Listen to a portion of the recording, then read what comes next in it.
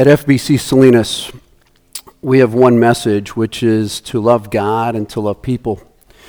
We have one purpose, which is to go and make disciples, or as Adam talked about last week, our one purpose really is our game plan. And this morning we get to talk about our one response. It's a response that involves every knee bowing and every tongue confessing that Jesus Christ is Lord. We get to unpack what that one response looks like in our lives today.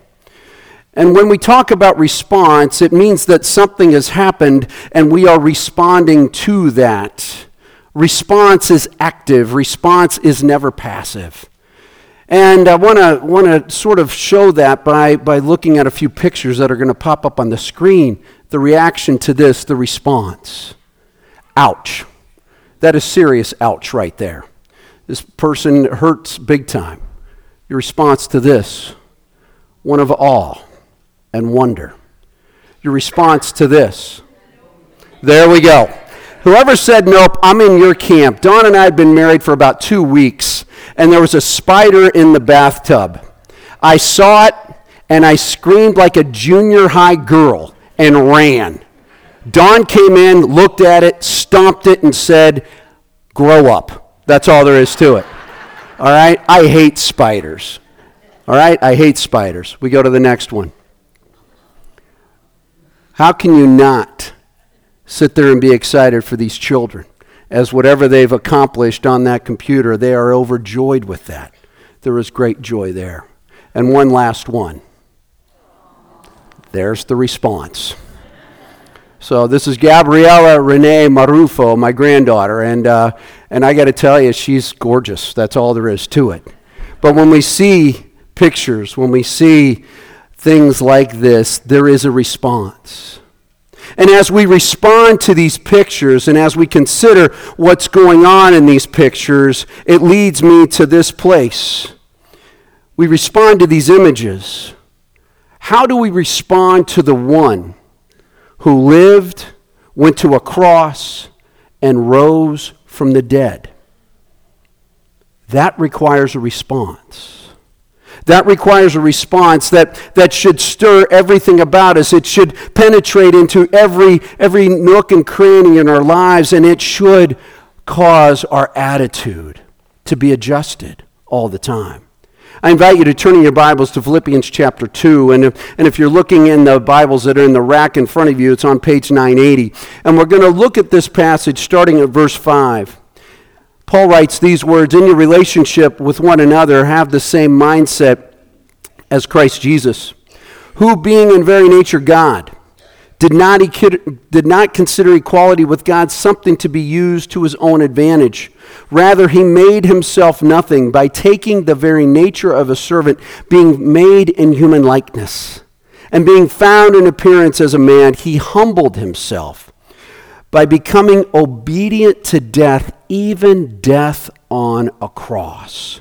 Therefore, God exalted him to the highest place and gave him the name that is above every name, that at the name of Jesus every knee should bow in heaven and on earth and under the earth, and every tongue acknowledge that Jesus Christ is Lord, to the glory of God the Father.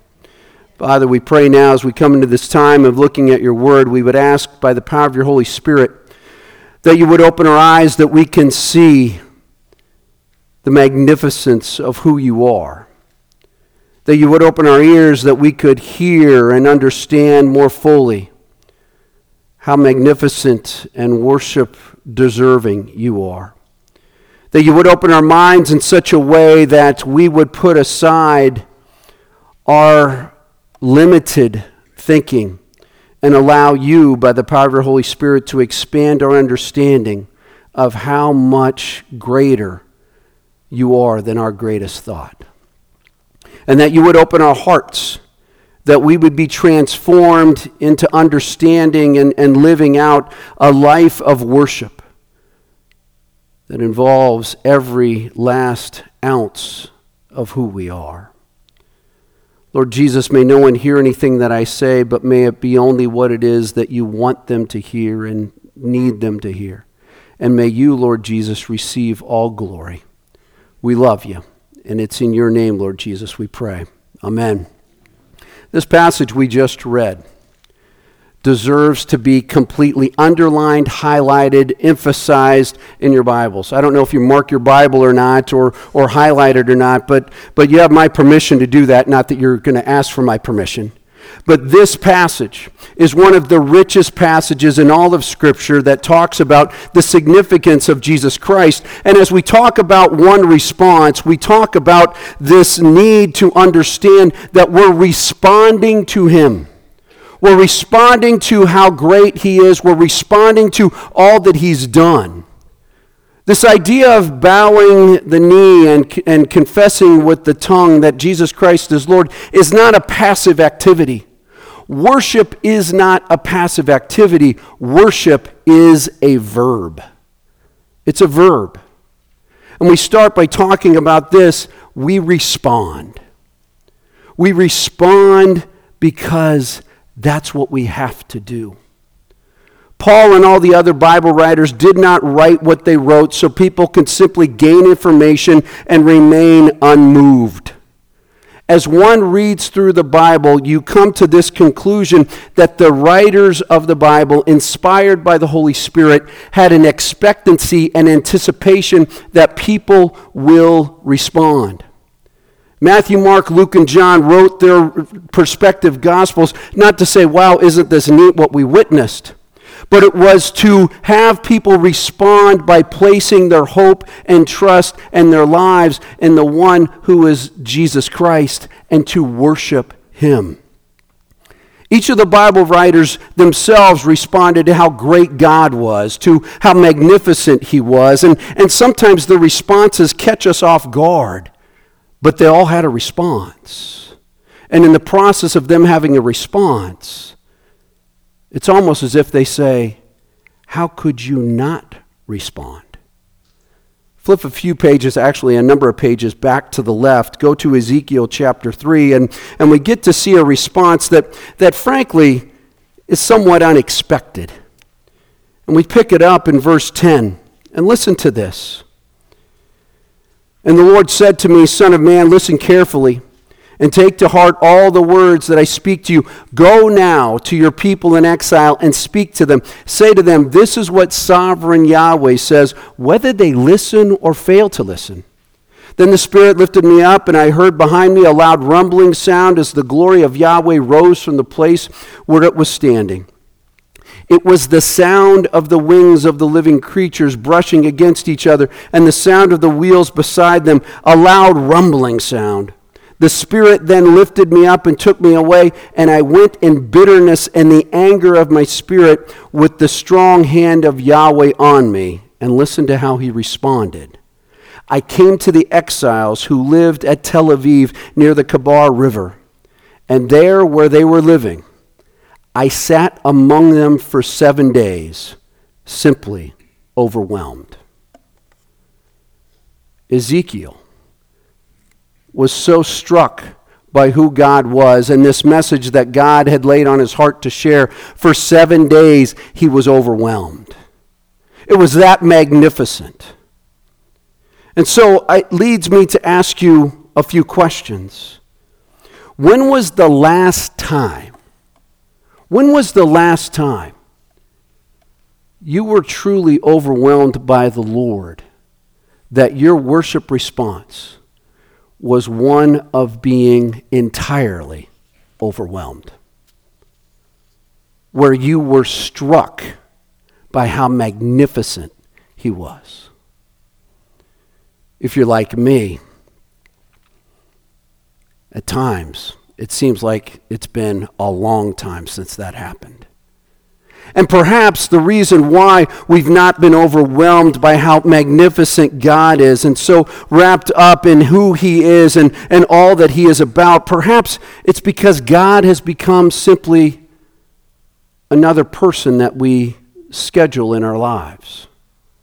That we say, we'll give you a few minutes here and there. But other than that, we just need you to keep your distance. Ezekiel was overwhelmed. Paul was overwhelmed.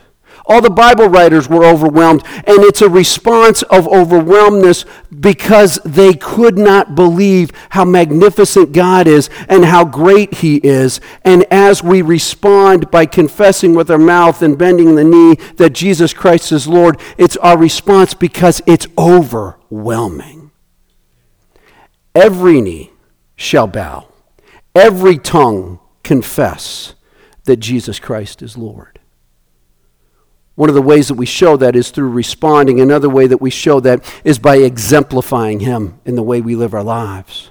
Back to the passage. Notice verse 5. In your relationships with one another, have the same mindset as Jesus Christ.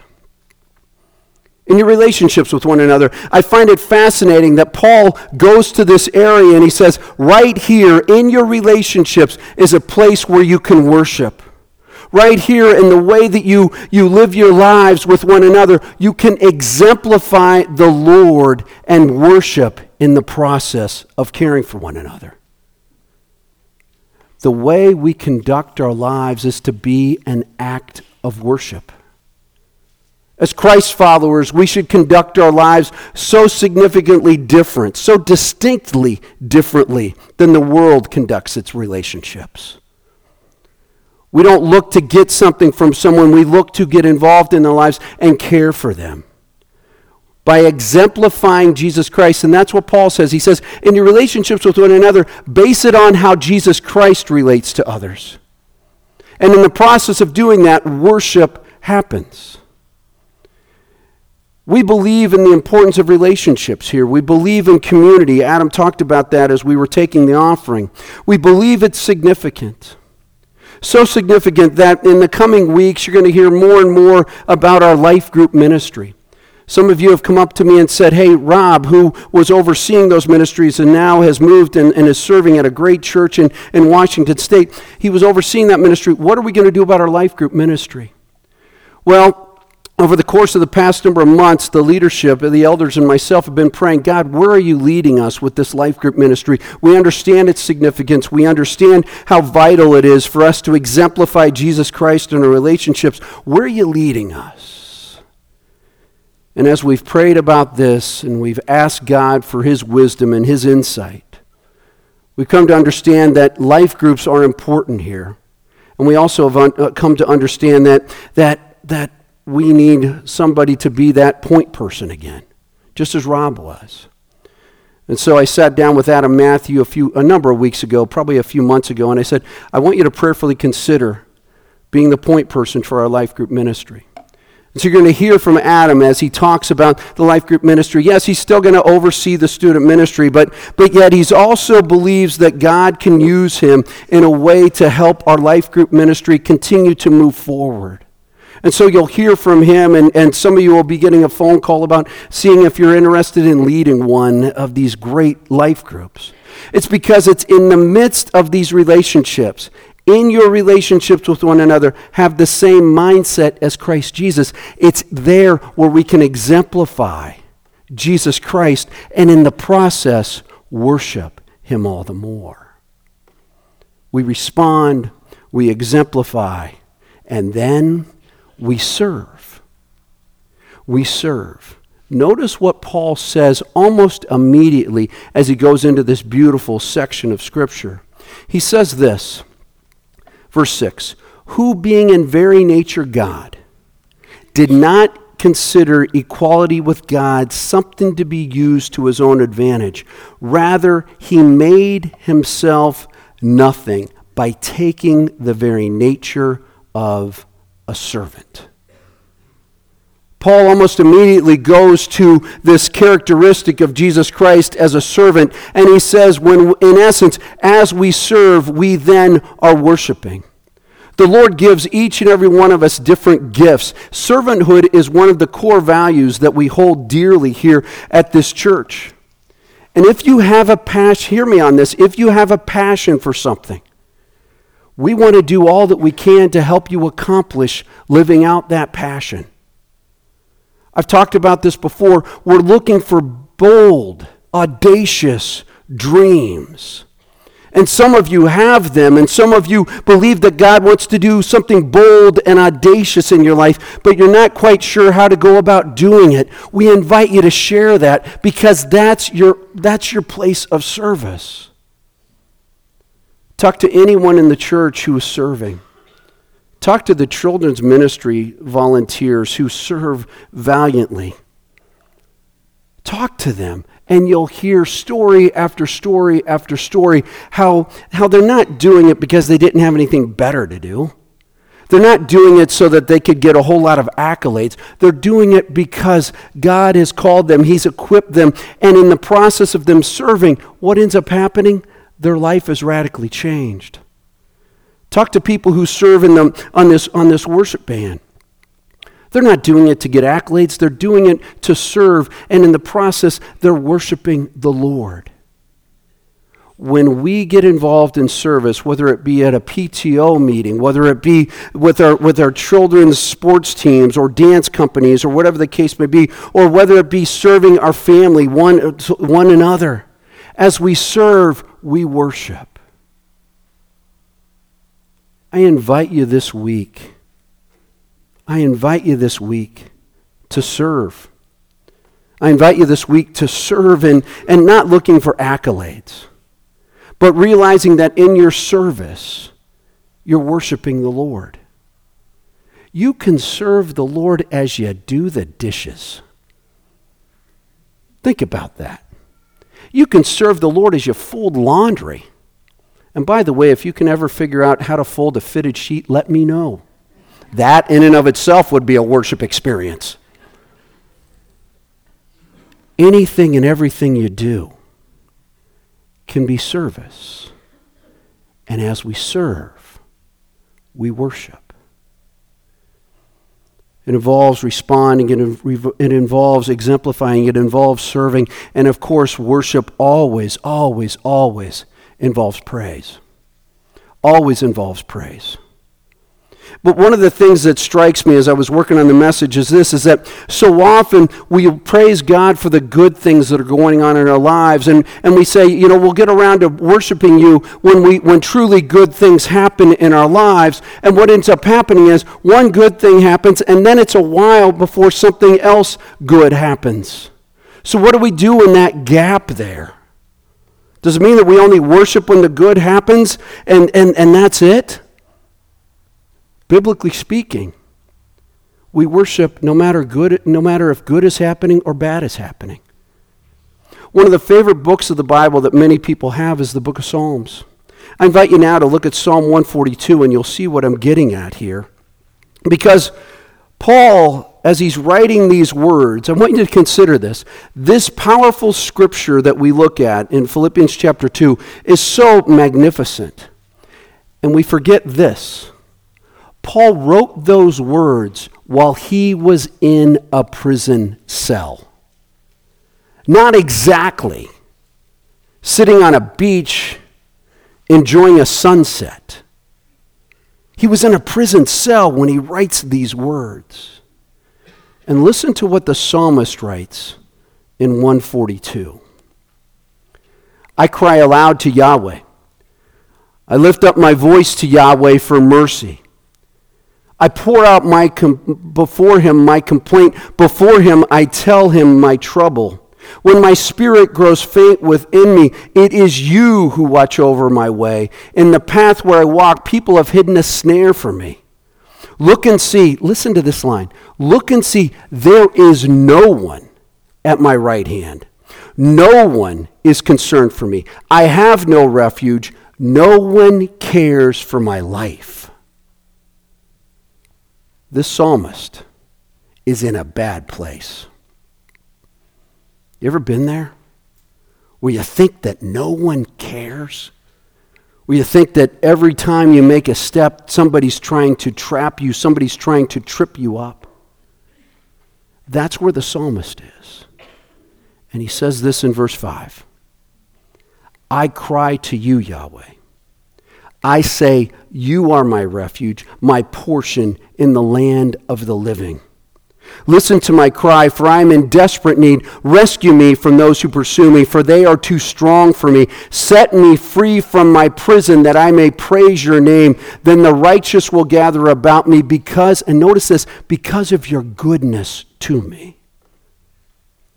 We praise God, we worship God, no matter if it's good, it's bad in our lives, or it's ugly. Life is going to throw us a whole lot of stuff. And we get to praise our God because when we think no one cares, He still does. He still cares. And worship also involves obedience. I invite you to look again back at this passage. We look at verse 8 of Philippians chapter 2 and listen to what Paul writes here. And being found in appearance as a man, he humbled himself by becoming obedient to death, even death on a cross. Obedience. As we obey the Lord, we are bending the knee and confessing with our mouth that Jesus Christ is Lord. Obedience is not glamorous at times. It simply isn't. We forgive because we're called to forgive. We are generous because God is generous. We love those who are difficult to love because God loves us, who, believe it or not, can be difficult to love. We serve because He served. We obey, knowing that as we obey Him, it is the best possible way to live. Obedience isn't very glamorous. Obedience led Jesus Christ to the cross, to suffer a brutal death. But without that obedience, there can be no glorious, empty tomb on the third day. It's through obedience that we worship God as well. And worship always happens in the now. Let me say that again. Worship happens in the now. What do I mean by that? Let me give you a little math example here. There are 168 hours in every single week, no more, no less. We're tempted to think that our entire worship experience involves the 75 minutes or so that we're gathered together on a Sunday morning. Some of you right now are going, well, John, if you continue to preach long sermons, it's more like 90 minutes. Give me a break. 75 minutes is what we're going to go with. 75 minutes. And let me ask you this question.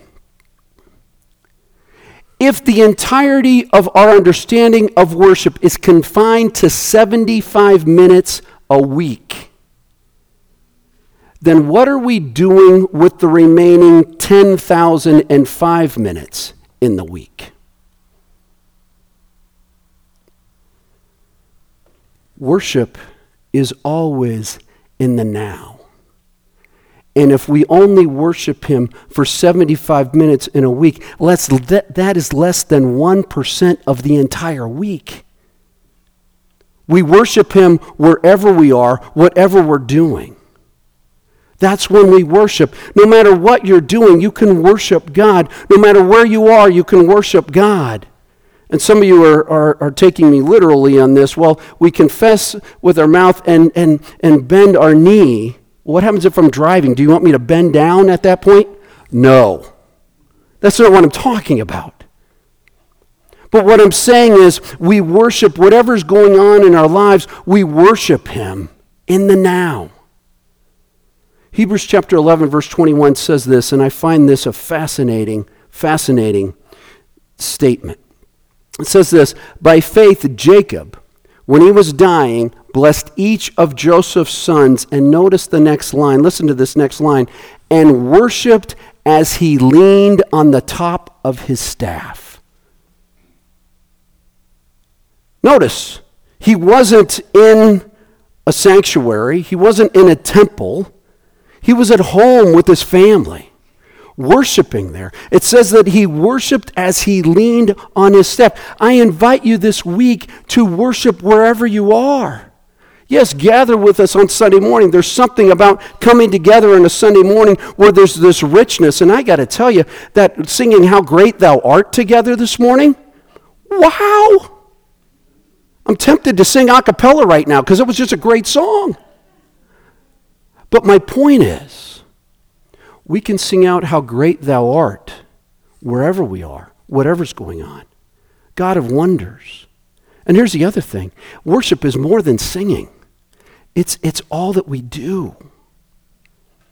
So we sing, we experience all of life in the now, we worship him in the now, and something happens as we worship him throughout all of our lives. We are strengthened. We are strengthened. As we respond to who he is, we're strengthened by who he is. On the cross, Jesus Christ quotes from Psalm 22 these words, my God, why have you forsaken me? Jesus Christ was experiencing the most intense death that anyone had ever experienced or will ever experience. And for the first time in his eternal existence, all of a sudden he's experiencing this forsakenness. It shook him to the core. But remember, he remained obedient.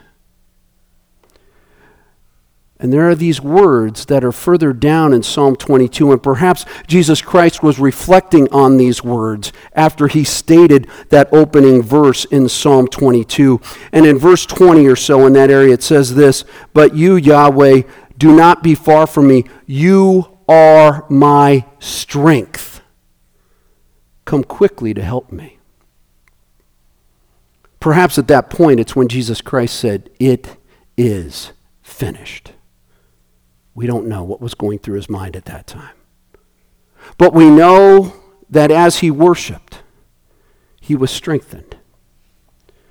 In World War II, in the midst of World War II, Corrie and Betsy ten Boom lived in a room that was packed not only with women, but it was also packed with all types of fleas. To say that they lived in miserable conditions would be a massive understatement. It was horrific what they lived in. The fleas were so bad that Corrie ten Boom told her sister Betsy one day that there would never be a day that she was thankful for fleas. They did all these Bible studies. They had worship service in this room in which all these women were gathered. And more women attended these studies and these worship services. More and more women continued to be added into that room and wanted to be a part of this Bible study and about part of this worship service. And as they continued these Bible studies and these worship services in this packed room, not only packed with women, but packed with fleas, Betsy noticed that the guards never interrupted them. Betsy noticed that the guards went to all these other rooms and made life miserable, more miserable for those people, but the guards never came into that room. The conditions were horrible, and as they continued worshiping in those horrible conditions, they found strength to keep going. And the guards never interrupted them. The guards never interrupted them because the guards didn't want to get bit by fleas. In the midst of their horrible situation, they worshiped God, and God even used fleas to continue to strengthen them and keep them going. Whatever's going on in your life right now, it could be horrible. But in the midst of that, my invitation to you is to worship God in the midst of it. Yes, you may very well feel forsaken, but know this, Jesus Christ experienced that forsakenness so you wouldn't have to, so he can be right there in the midst of your life. So worship and confessing with our mouth and bending the knee and confessing him as Lord has all these different things. And here's the last one. It's eternal. There are many activities that we do in all of our lives, and they're important. Yet, the only action that will happen for eternity and be eternal is worship. Worship. Confessing with the mouth, bending the knee. Worship. And it's what we're going to do for eternity. Those who place their trust in Christ. It's what we're going to do. And every time I share that simple thing, because people will just say, hey, what do you think heaven's going to be like? My response is, we get to worship all the time. Here's the response I get from people. That's all we're going to do? Really? Sounds sort of boring after a little while, don't you think? Here's a rather significant fact about worshiping the Lord that I think should resonate with every single one of us in this room. Worshiping the Lord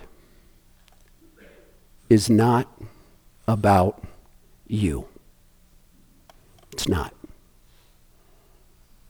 It's not about me.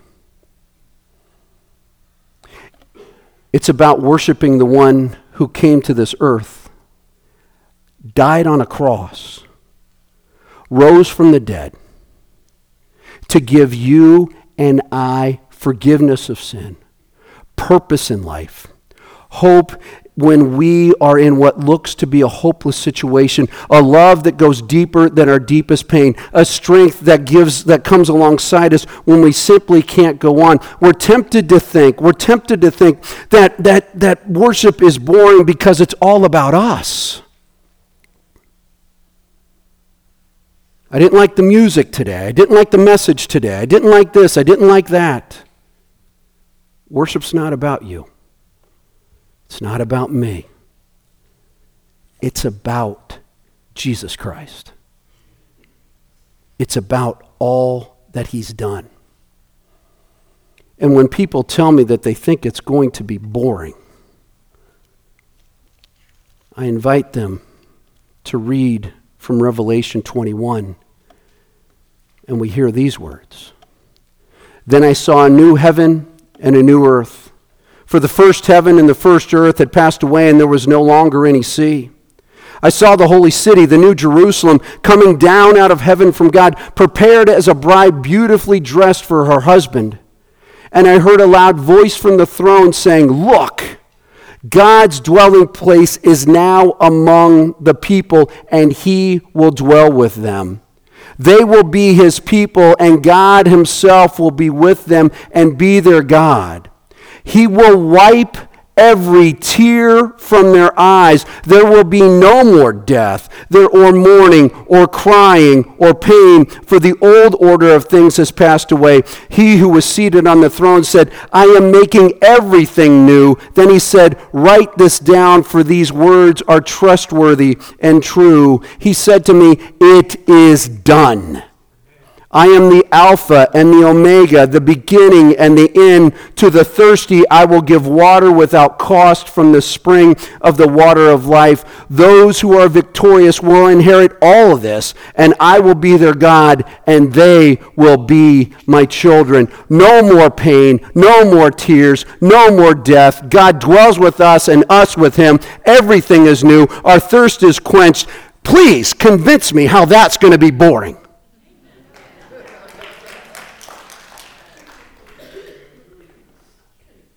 We respond because he has done it all. We worship him more than just 75 minutes a week.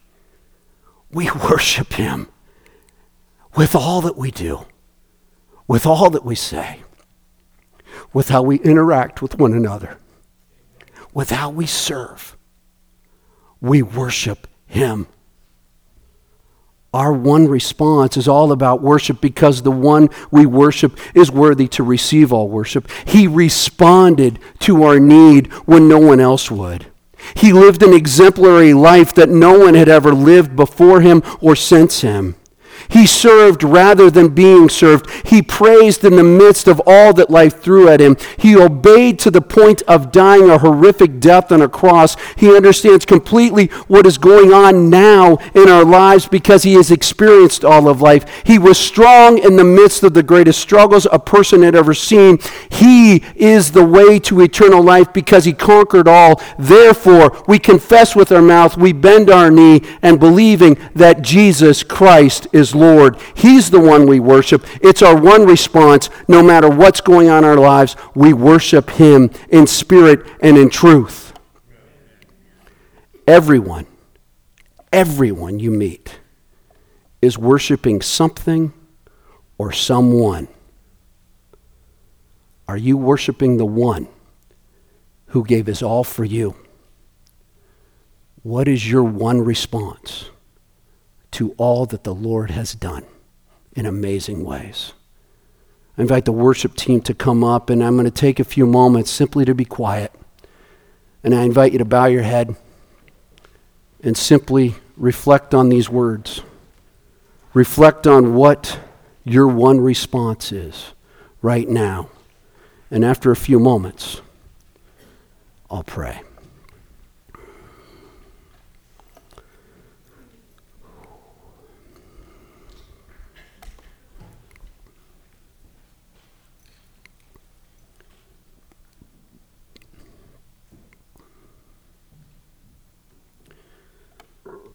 Oh, Father,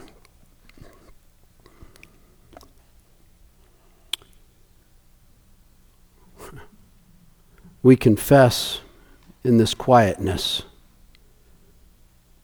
that we've so limited our understanding of worship. We confess that we've made it much more about us than it is about you. We confess to you that oftentimes we're worshiping someone or something else that is only taking from us and does not have our best interest in mind. We confess that we're conditional in our worship, that we'll praise you and worship you when things are going really well in our lives, and yet all the other times we don't give you a second thought. We confess that we oftentimes get caught up in thinking that we don't need to serve, that it needs to be somebody else's job. And in the process, we end up forfeiting a worship experience. Lord, we confess that obedience is a word that so often doesn't sit well with us, because we think we know best what we can do, and therefore we say, we're going to go our own way, Lord, and disobey you. Father, have mercy on us. Have mercy on us for not turning to you in the midst of all that's going on in our lives. Have mercy on us for not worshiping you in spirit and in truth, and in the process of not worshiping you, we don't have the strength to keep going. Father, we ask that you would invade our lives in such a way that we can't help but realize that Jesus Christ is worthy of all our worship every day, every moment, no matter what time it is. Lord Jesus, we worship you. We exalt you. And Lord, we bend our knee and confess with our mouth that you, Lord Jesus, and you alone are Lord and Savior. May we have a greater understanding of how significant our one response is, and that we would respond every day to how magnificent you truly are. In Jesus' name we pray. Amen. Let's stand and let's sing.